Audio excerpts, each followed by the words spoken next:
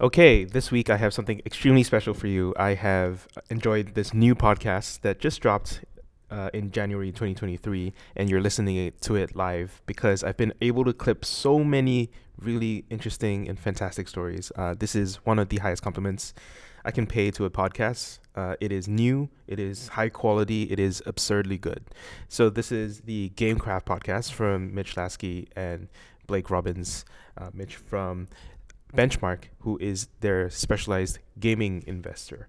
And I think that is something that is overlooked and not taken seriously by programmers and business people because gaming is fun, but gaming can be one of the most serious and money making businesses there are. And also, I think people don't understand how much of our technology is downstream of gaming use cases and is figured out in gaming. And the gamification of software is a meme that I think is well understood and should be taken very literally. So we should study how the game industry responded to the changes and basically try to adapt that for our situations, whatever that may be, because the gaming industry is way more intense than basically any other software industry.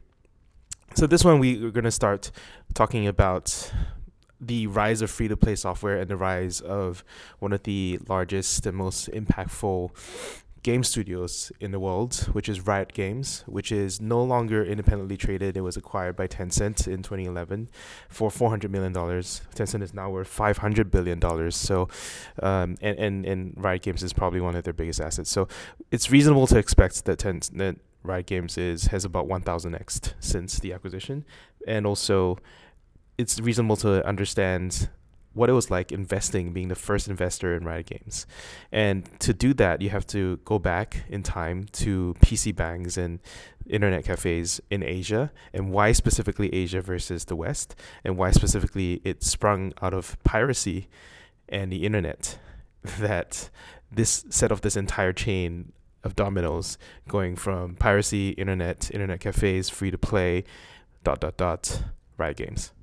When the internet started to come to the fore in the late 90s, early 2000s in Asia, they were centered around these internet cafes where you would go and have metered access to the internet. You'd buy a little, a card, or you'd buy time, and you could go and do whatever you did, download porn, I don't know, whatever people were doing in those days in internet cafes, sending email messages to your loved ones.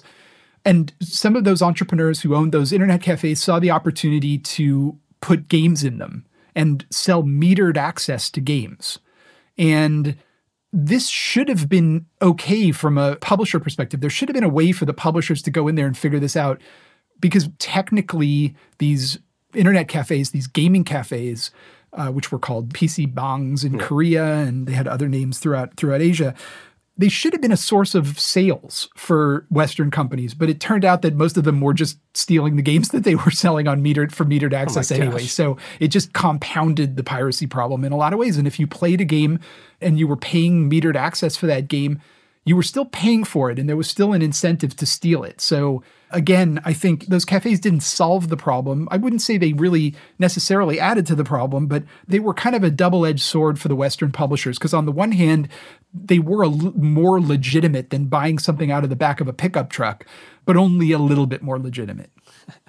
It's super interesting because there's all these factors that emerged within just culturally where they needed a solution. And so I imagine they're looking, the game developers in those areas at the time are looking at what is the possible solution. I imagine that they look at id and they're like, hey, they have something with this shareware thing. What happens next? Like, who actually comes up with this real concept of free-to-play? Well, so it's interesting because, as you say, and I think it's a really important point, it's the Asian companies themselves, the Asian video game developers who solve the problem. The Western companies were still over there. I remember when I was at the Walt Disney Company, our general counsel was going over to China and trying to negotiate, Western-style copyright laws in the fingers in the dike hope that they were going to kind of build a Western copyright enforcement regime in China, which was absolute madness if you think about it. So while the Western companies were really playing defense during this period, trying to figure out how they protect their investment, it was the Asian companies themselves that looked at this problem and said, look, if we want to be in business in the long haul, we're going to need to figure out how to make this work. We're going to need to figure out how to make these markets where there's clearly an interest in gaming work at an economic level, when we know that if we start trying to copy the Western publishers and printing shiny discs, we're going to end up in the same piracy situation that they've ended up in.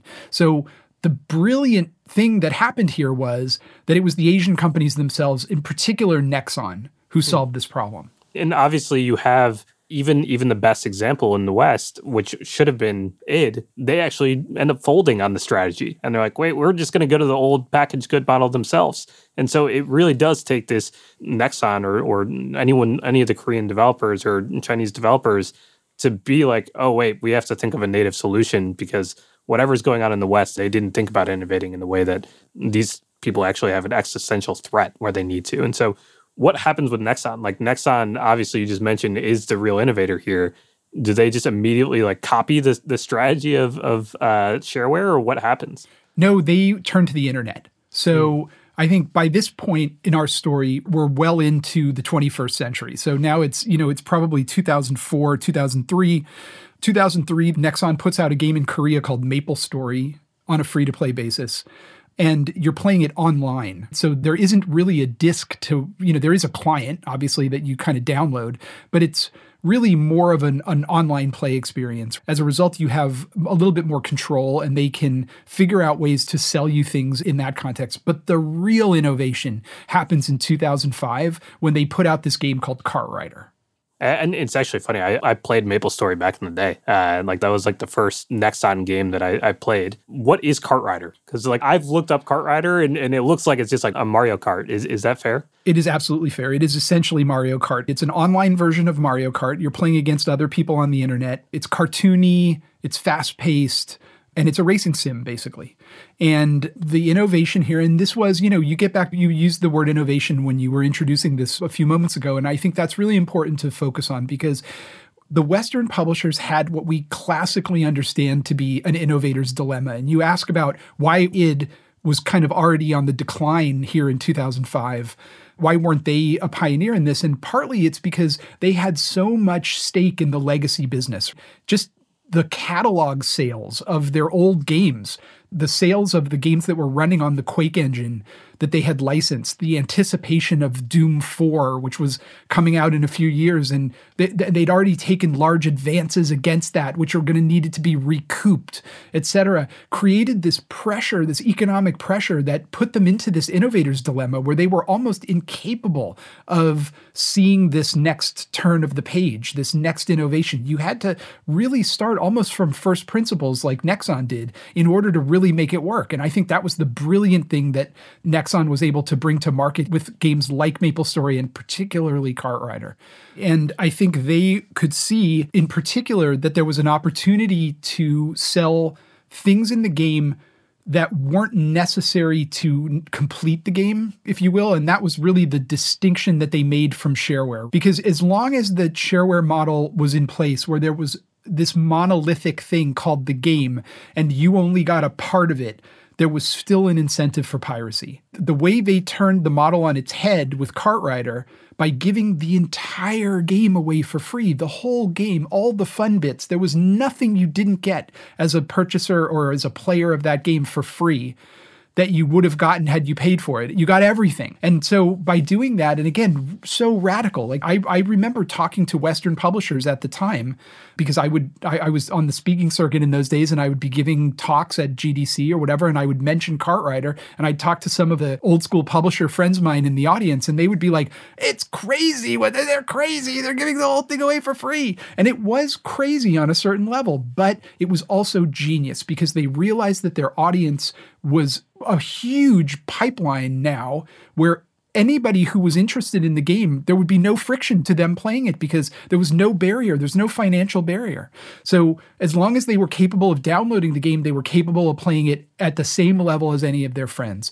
And then they just upsold you cosmetic goods, other items that gave you status in the world. And again, that was just brilliant, because when a community formed around the game, suddenly things like cosmetics and things like status had real value, had social value. And they capitalized on that. And Cartrider was a massive success, and I think an underappreciated product in the history of the video game business. To take it a step further, it transformed the actual like addressable market, right? Like you and I are investors, and so we think about total addressable market. They completely uncapped that. They removed all of the friction of you don't have $60 to play your game, so you can't buy it. So instead, you're now going into this world of it's completely free to play. And if I have a computer or if I have access to a PC bong, whatever it might be, I can go and play that game. That's a completely innovative way to think about this world. It is, and I think it's important to take a step back at this point and really talk about why, to unpack that a little bit more and talk about sort of what problem does this really solve. And the problem it solves is the problem of elasticity in video game pricing. So I've told the story enough that people who've heard it are sick of it, but I'll tell it again, which is in the old days when we would sell a game for $60, if you sold it to someone like me or you who was a game geek who would go home and play it until their fingers bled, that person would pay you $60. At the same time, a casual player who was interested in the title had to go to the store, pay the same $60 that you or I would pay, would take it home, potentially only play it for an hour or 5 hours or 10 hours. And yet their cost for that experience was equivalent to our cost. So from the publisher's perspective, they were the same user, even though their play experiences were completely different. And so the beauty of the free-to-play model was that if it's tied to a flexible and an interesting enough monetization system, you unlock the elasticity of the market. So the 5-hour person maybe pays you nothing. Yep. Because they don't find the experience to be that meaningful and they don't really want to pay for it. But the 150 or 250 or 500-hour player pays you way more than the $60 that they would have paid you, because suddenly this game is now an important component of their lifestyle.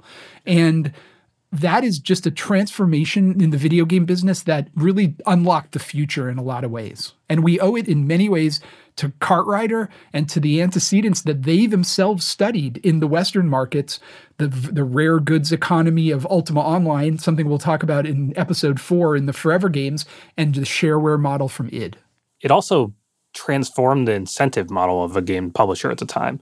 You were no longer thinking about, okay, I need to go and release a sequel, or I need to just release a fourth game of the exact same genre or that IP. Instead, you're thinking about, okay, how do I actually just increase this lifetime value of this player? And so if there is someone that wants to play this game for 1,000 hours, I need to figure out how to incentivize or update the game or think about building a game that truly can be played for 1,000 hours. And so you start to see with Cartrider, from my own perspective, this very early look of what a game can look like as a service. And Cartrider will continue to be mentioned throughout this entire series, but my gosh, it really did create that elastic demand where at that time, and even for me, you know, I don't see free-to-play games as a gamer myself until really League of Legends, which we'll touch on later on. But that for me, I would think about a game, I'd buy it for $60, and I would be like, am I going to get 60 hours of gameplay from this? That was the simple calculation that I was thinking through. There was never this idea of, oh, I'm going to play this game for 1,000 hours. And maybe it was FIFA or maybe it was Call of Duty where I'm like,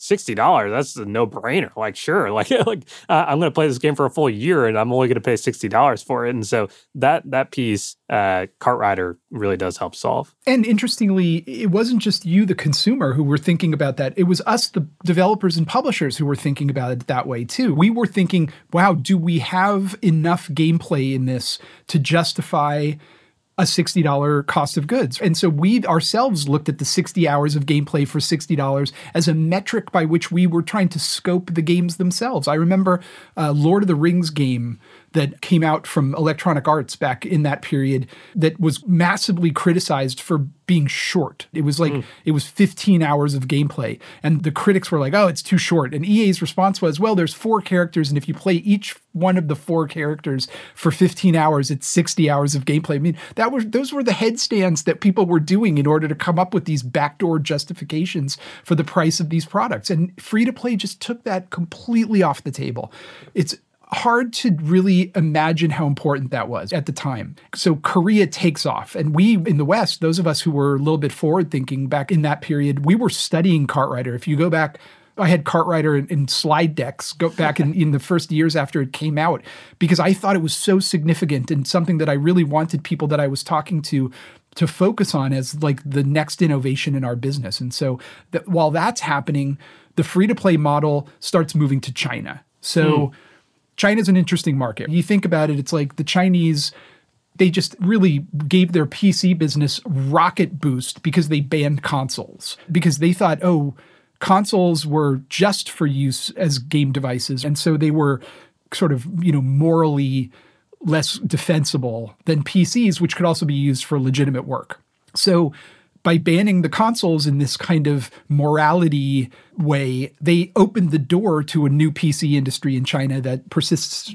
It's one of the most robust PC gaming markets in the world to this day for that reason. So without console, they had PCs. They had their own version of the PC Bang from Korea, this Chinese version called the Wangba. And they started to make games for their own market. And the first of them were basically ripoffs of some of the big Korean games, but with Chinese mythology and Chinese characters bolted on in place of sort of the Korean games that they were copying. But very quickly they became innovators and they started to work on their own versions of these free-to-play games. And then around the same time, the mobile business took off. And as we'll talk about in a future episode, mobile was absolutely the best soil to plant free-to-play. I mean, mobile took to free-to-play like no other platform. And so between those two things, almost all of the free-to-play innovation thereafter started coming out of China. All the things we think of today, like loot boxes and, all of this stuff, they all had Chinese roots. It seems like they perfected the virtual goods model. Again, they innovated on what Korea came out with, and they took it to one step further, which is now obviously the groundwork for almost everything in the gaming industry. You mentioned the Western side of this, where at some point the West wakes up. What does that look like? Do you have the incumbents waking up and being like, hey, China and Korea have figured out something and it's actually working? Or is it more startup-y, like you're being scrappy at the time and you're like, I'm trying to push this through? Well, there was an appetite in the Chinese and in the Korean markets for some of the Western IP. So that really was the door opener. But again, the innovator's dilemma really prevented a lot of the Western publishers from letting too much of those ideas of free-to-play into the market. I mean, again, there are executives in the video game business who'd break out in a cold sweat at the mention of the word free. They had a lot to defend, and they still do to this day.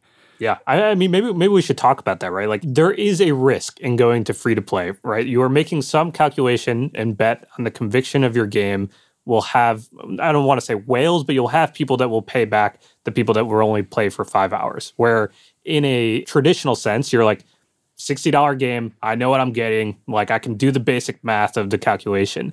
There is this element of, oh my gosh, I'm taking a little bit of risk. You and I both see that as there is, in theory, infinite upside, whereas there's capped upside in a traditional packaged good model. But that innovator's dilemma is really scary for these traditional publishers. And it became even scarier as the development costs of the frontline products started to skyrocket. So it's one thing when you're investing $1 million to $5 million in a product and you're basically saying, I'm not going to have an opening weekend. You're not going to be able to do the kind of crescendo marketing that they got very good at about driving people into those big box retailers to buy the end caps. There was a whole system that they had orchestrated that allowed them to move units of product and get, as you say, recoup those production costs. But when you were no longer in the realm of $5 million games or $10 million games, but you were now in the realm of 30, 50, 75, $100 million games as we see today, things like Elden Ring. You got a real risk on your hands. It's much easier to justify to yourself doing it on a one-time purchase basis and relying on your marketing. Again, like in the feature film business, a lot of times the studios will know they have a dog, but they'll put it out, they'll market the hell out of it. They'll know it's only going to last in theaters for 2 weeks, but they're just going to try and blow those 2 weeks out so they can recoup as much of the production costs as they possibly can. And honestly, the video game business wasn't that different in those days. Sure, there were some products where you knew they were franchises, the Maddens, the FIFAs, the Call of Duties, where you knew they were predictable hits year after year. And oddly, those were exactly the products that should have gone free to play. Yep. FIFA should be a subscription product. Like a guy like me, I love FIFA. I've been playing FIFA since 1993. I was playing it on the 3DO, Trip Hawkins's console, short-lived, but a great platform for FIFA back in the day. But anyway, I mean, FIFA, I should pay a subscription fee every year. Yep. Yeah, it's just there's the baked in like, oh, I know I'm going to make X hundreds of millions of dollars from it. And I don't want to risk, even if that could be higher, giving up that, which is obviously a bit of an insane thought for you and I where we're sitting.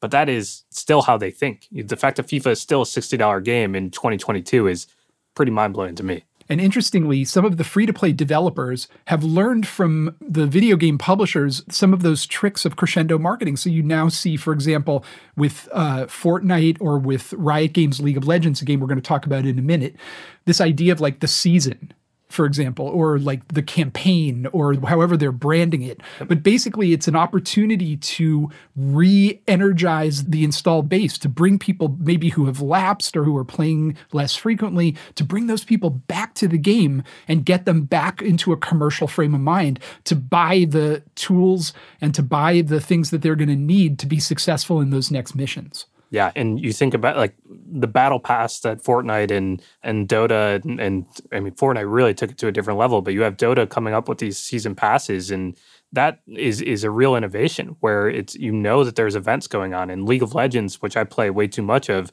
they'll come out with, hey, this is the lunar event or something like that, and it's like, play these missions, you get XP, but if you pay for the battle pass, you'll actually get there faster or you'll unlock better things. And that is really how you can imagine FIFA being, where when FIFA today, if it went free to play, you can imagine they actually tie it into like the natural seasons, where exactly. it's like, okay, we now have the new rosters coming out. We can update it for you. And do you want to buy the battle pass for this year? That's an amazing thing. And the key thing, I guess, for me that's really interesting around free to play is that like the core tenet of it is they actually did give the game away for free. And what you see the traditional incumbents fall into this trap of is they still want to grasp onto like a little bit of pay to win or like any ways that they can sort of get the guarantee that they're going to make their money. And that seems like almost the worst place to be within this, where you have the traditional incumbents trying to switch, where they're like, oh, look, like free to play can make a lot of money. Maybe we'll do a hybrid where we'll do some DLC or something like that, or downloadable content. And that is clearly the piece of this industry that a lot of people are very upset about, because it's just like, I already paid the $60. I'm not even getting the full game. Now I have to pay to unlock characters, or I have to pay to win. And those pieces are really broken within this industry still. Yeah, I mean, I think to your point, I think the conventional publishers were dazzled by the revenues and particularly the profits, because the profit margins on a game that's going to be in commerce for 10 years, that's going to be iterated, let's say, on a seasonal basis, but really the fundamental game is still the same that's underlying it. The R&D costs, the development costs necessary to create that game are far, far less than they are to like get the whole studio infrastructure cranked up on an annual basis to hit this gold master deadline so that they can get the games pressed onto CDs and into packages. It's a very different kind of experience. There's a lot more overtime in that model. Now, not to say that there's not a lot of work involved in supporting a game as a service over time, and we'll talk about that a lot in the Forever Games episode. But frankly, the cost structure makes it such that those games, those long-term free-to-play games, are way more profitable. And so they looked at that and they were dazzled by it, and their response was things like FIFA Ultimate Team, where you're buying card packs on top of a game you already paid $60 for, so you could get players that you'd want, I mean, I think as part of the underlying experience. But I think you're absolutely right. I think DLC is kind of a broken hybrid in that regard, because it takes, in some ways, the worst of free-to-play and marries it with the worst of packaged goods. It works to a certain extent, but you also, this is where the innovator's dilemma comes in, where that's their innovation, right? Is like, we're still going to do our $60 game, and we're going to have this other, somewhat free-to-play aspect within it once you have it, or some extra content. And that is just the worst-case scenario. Well, there's two reasons. Again, we go back to the fundamentals of free-to-play. One of them is expanding the funnel, so it's broader reach. And one of them is monetizing in an elastic manner. And really, DLC only hits the monetizing in the elastic manner. DLC is whale bait. Yes. But it does nothing to expand the audience because the audience is still limited by the $60 initial purchase. So I think that's my objection to DLC, really. I don't think DLC is as disruptive. I couldn't have said it better myself. It's just that they went after the one part, which is like, let's capture the whales. And you actually could have had way more whales. Like that's the part that they're missing is you could have expanded this to a way bigger audience. And that's the unfortunate part. So let's go back and talk about how these models came back to the Western markets, which I think is fascinating in a certain way. So, initially, as we saw, like these were propagating through the Asian markets, initially in Korea, then in China, where, as you say, they were pretty much perfected in the Chinese PC gaming market and later in the Chinese mobile market. And suddenly the Western companies started to get hip to this. And I think the first people who really understood it were the casual games publishers, in particular companies like Zynga. Because Zynga, by and large, I mean, their big hit, Farmville, was kind of a clone of a Chinese game called Happy Farm that had come out a couple of years earlier. And it was a free-to-play game. So they sort of understood kind of how to do it from looking at the Chinese example. And they did it really well. And Farmville was a massive success in the West. But the video game business, as they often do with casual gaming, and we're going to return to this theme again and again in our episodes, the core business looks at the casual business as being somehow a different business. They just don't even see it as being the same video game business. And so it's a terrible shame because so many innovative and interesting things come out of the casual business, but that the core business ends up being blind to. That said, a bunch of these innovations that were coming back into the Western markets in the form of real free-to-play, not the shareware model, not any of these other kind of early models, but like real free-to-play, were showing up in casual. We're showing up in Facebook games, things that the core games industry could easily dismiss as being kind of compartmentalized and not really worthy of their study. Yes, and that's a key part, which is let's talk about in 2010, right? You end up studying it. I imagine at this point you're paying attention closely to Farmville and you're seeing, okay, look, this is a real thing that's working in casual. In 2010, what happens? There's this amazing moment, I think, in your career where you finally get to apply all of your learnings that you're paying attention to. So yeah, in 2010, I get a call. I was working in Los Angeles. I was at Benchmark, but I was doing a lot of work in Los Angeles at the time. And I got a call from like 3 different people that I knew in the LA business community who all wanted to introduce me to the same company at the same time. I'm a curious person and I want to go and investigate. And so I schedule a meeting and I go over there, and the company was Riot Games. I come in, they have nothing. They had a wireframe, kind of. They had a design and they had a pitch. And they started to go through their pitch and it was unbelievable. They were so smart. They were so smart. And they understood not only the free-to-play concept, but they understood how to bring an audience to the table to prime the pump of free-to-play.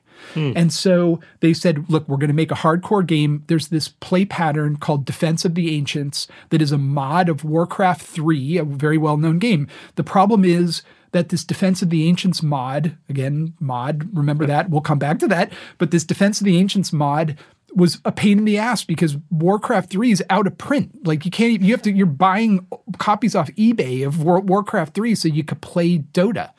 And they were like, look, we're going to modernize that game. We're going to make it free to play. We're going to do it all games as a service on the internet. You're not going to need anybody else's engine. We're going to rewrite the engine ourselves fundamentally. We're going to build our own commercial layer on top of it. We're going to sell virtual goods to the hardcore gamer. And we're going to reinvigorate this by essentially bringing a lot of the people who were involved in the Dota community over to our side to kind of join the pirate army here. And we're going to use that to build a bridge that's going to prime our go-to-market. And it was so brilliant. I mean, it's even brilliant talking about it now. Yeah. And if somebody came and pitched you that today, you'd be like, hell, I'll do that. So that's how I felt. And I came back and told my partners, like, this is it. This is the thing. This is the virtual goods for the core game that we've been looking for. Because my partners and I had all been studying the Chinese models and looking for ways that we could build bridges from those Chinese models back to America. And this really was it. So So we did it. We greenlit it. We made the first institutional investment in Riot Games. Okay, believe it or not, that was just the first episode of Gamecraft. This is the shortest I can make this clip because it is so important. Free to play is so extremely important. Think about the free trials that you get as business software. Think about the incentives that you get and how people get creative and work around it. Think about how investing wise, if people come to you with the right pitch, you have to go and spot it because it's not going to be obvious to everyone, but it was obvious to Mitch, and he made the investment and he's rich because of that.